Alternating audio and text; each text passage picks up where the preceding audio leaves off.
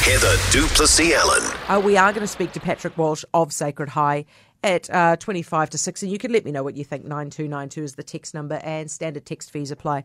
Now, to the bombshell news that China is seeking a deal with 11 Pacific Island countries on security and trade.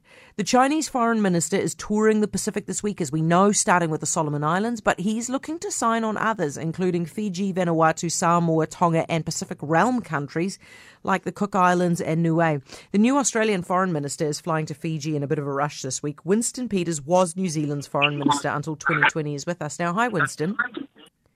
Good evening. Are you worried about this China deal?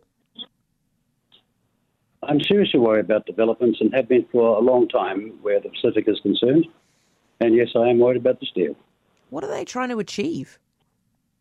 Well, it's what's been going on for some time. You recall when they came out with the OBOR, one belt, one road, and then they decided that didn't go down too well PR-wise, and so it became the Belts and Roads project. But the same drive to insert themselves in the Pacific is going on now, and no one challenges that if it is for the right reason and with the interests of the Pacific Islands people being foremost. But when you hear that in the Solomons, it's a security pact, and you've got to ask, security against what? Because 22 years ago in the Bikatawa Declaration, the forum countries, all 18, signed up to, under Clause 6, working with each other to ensure security was here amongst themselves. And that's why we, sent, for example, the rescue mission to the Solomon Islands, which was called Ramsey a long time ago, and we've had people there for a long time after that. And why we, alongside Australia and others, sought to get aid to the Pacific whenever there's a disaster as fast as we can. Sometimes having the boats loaded here or the planes loaded here, even as the event was about to break. That's how forward-thinking we were. What we've got here is a void that's been allowed to develop, and voids like this become quickly filled, often with intentions and motivations that would not be in agreement with our principles and our beliefs. So, Winston, can you answer that question? Security against what? Well, that's what I'm asking. Well, but you are way more informed than any of us. What do you think?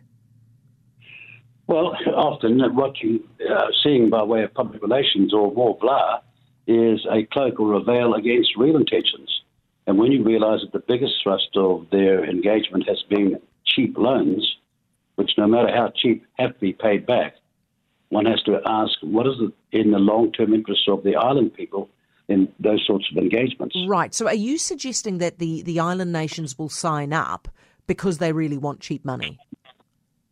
Well, look, we have known for some time, and I mentioned it way back when we announced the Pacific Reset, that there's a new inflection that has arrived in the Pacific, and we have to be aware of it. This sort of outside offer of assistance gives the island nations options. Yeah. But if they are taking that option because we have failed to pool our resources and work together in the way that Kurt Campbell is acknowledging now the United States should have, if we have failed to do these things, then what happens after that is foreseeable, is predictable, and we said so back then. Okay, now we have seen that there is at least a little bit of concern, right? The Federated States of Micronesia is not keen on this deal, but do you know whether the Cook Islands and Niue might be keen? Well, what staggers me about these two countries is that they are realm countries that we have been with all these years. Yeah. And where New Zealand, no matter what you say, has done a marvellous job. If you have a look at it, they are compared to many parts around the world, which are hellholes, these are, in many ways, a paradise. And they're going through a crisis in COVID now, like we all are. But we have the capacity to help them through. And when we say that charity begins at home, as many of your listeners will say, well, why are we bothered? Charity begins at home. Well, this is our home. And our security... Okay, but you're making it sound like you think it's a foregone conclusion they're going to fall into the arms of China, do you? No, I'm not saying it's a foregone conclusion. You think they're keen? What I'm saying is that the idea is even being conceived is a commentary on the neglect of countries like New Zealand, Australia, the USA and others to have stepped up a long time ago. We've neglected them too, eh? Yes, we have. Okay, and who do you blame for that, Winston? Do you blame Jacinda and Anaya? No. Look, when I became the Minister of Foreign Affairs in 2017, our aid program had fallen so badly that we were heading to 0.21 Yeah. The lowest in the OECD. We turned it around with $740 million. So you blame the Nats?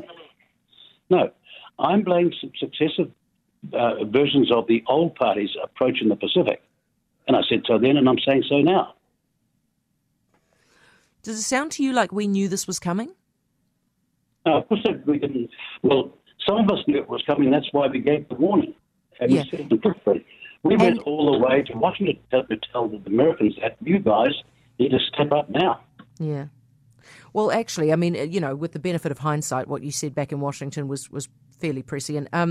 Winston, thank you for that. Winston Peters, former Foreign Minister.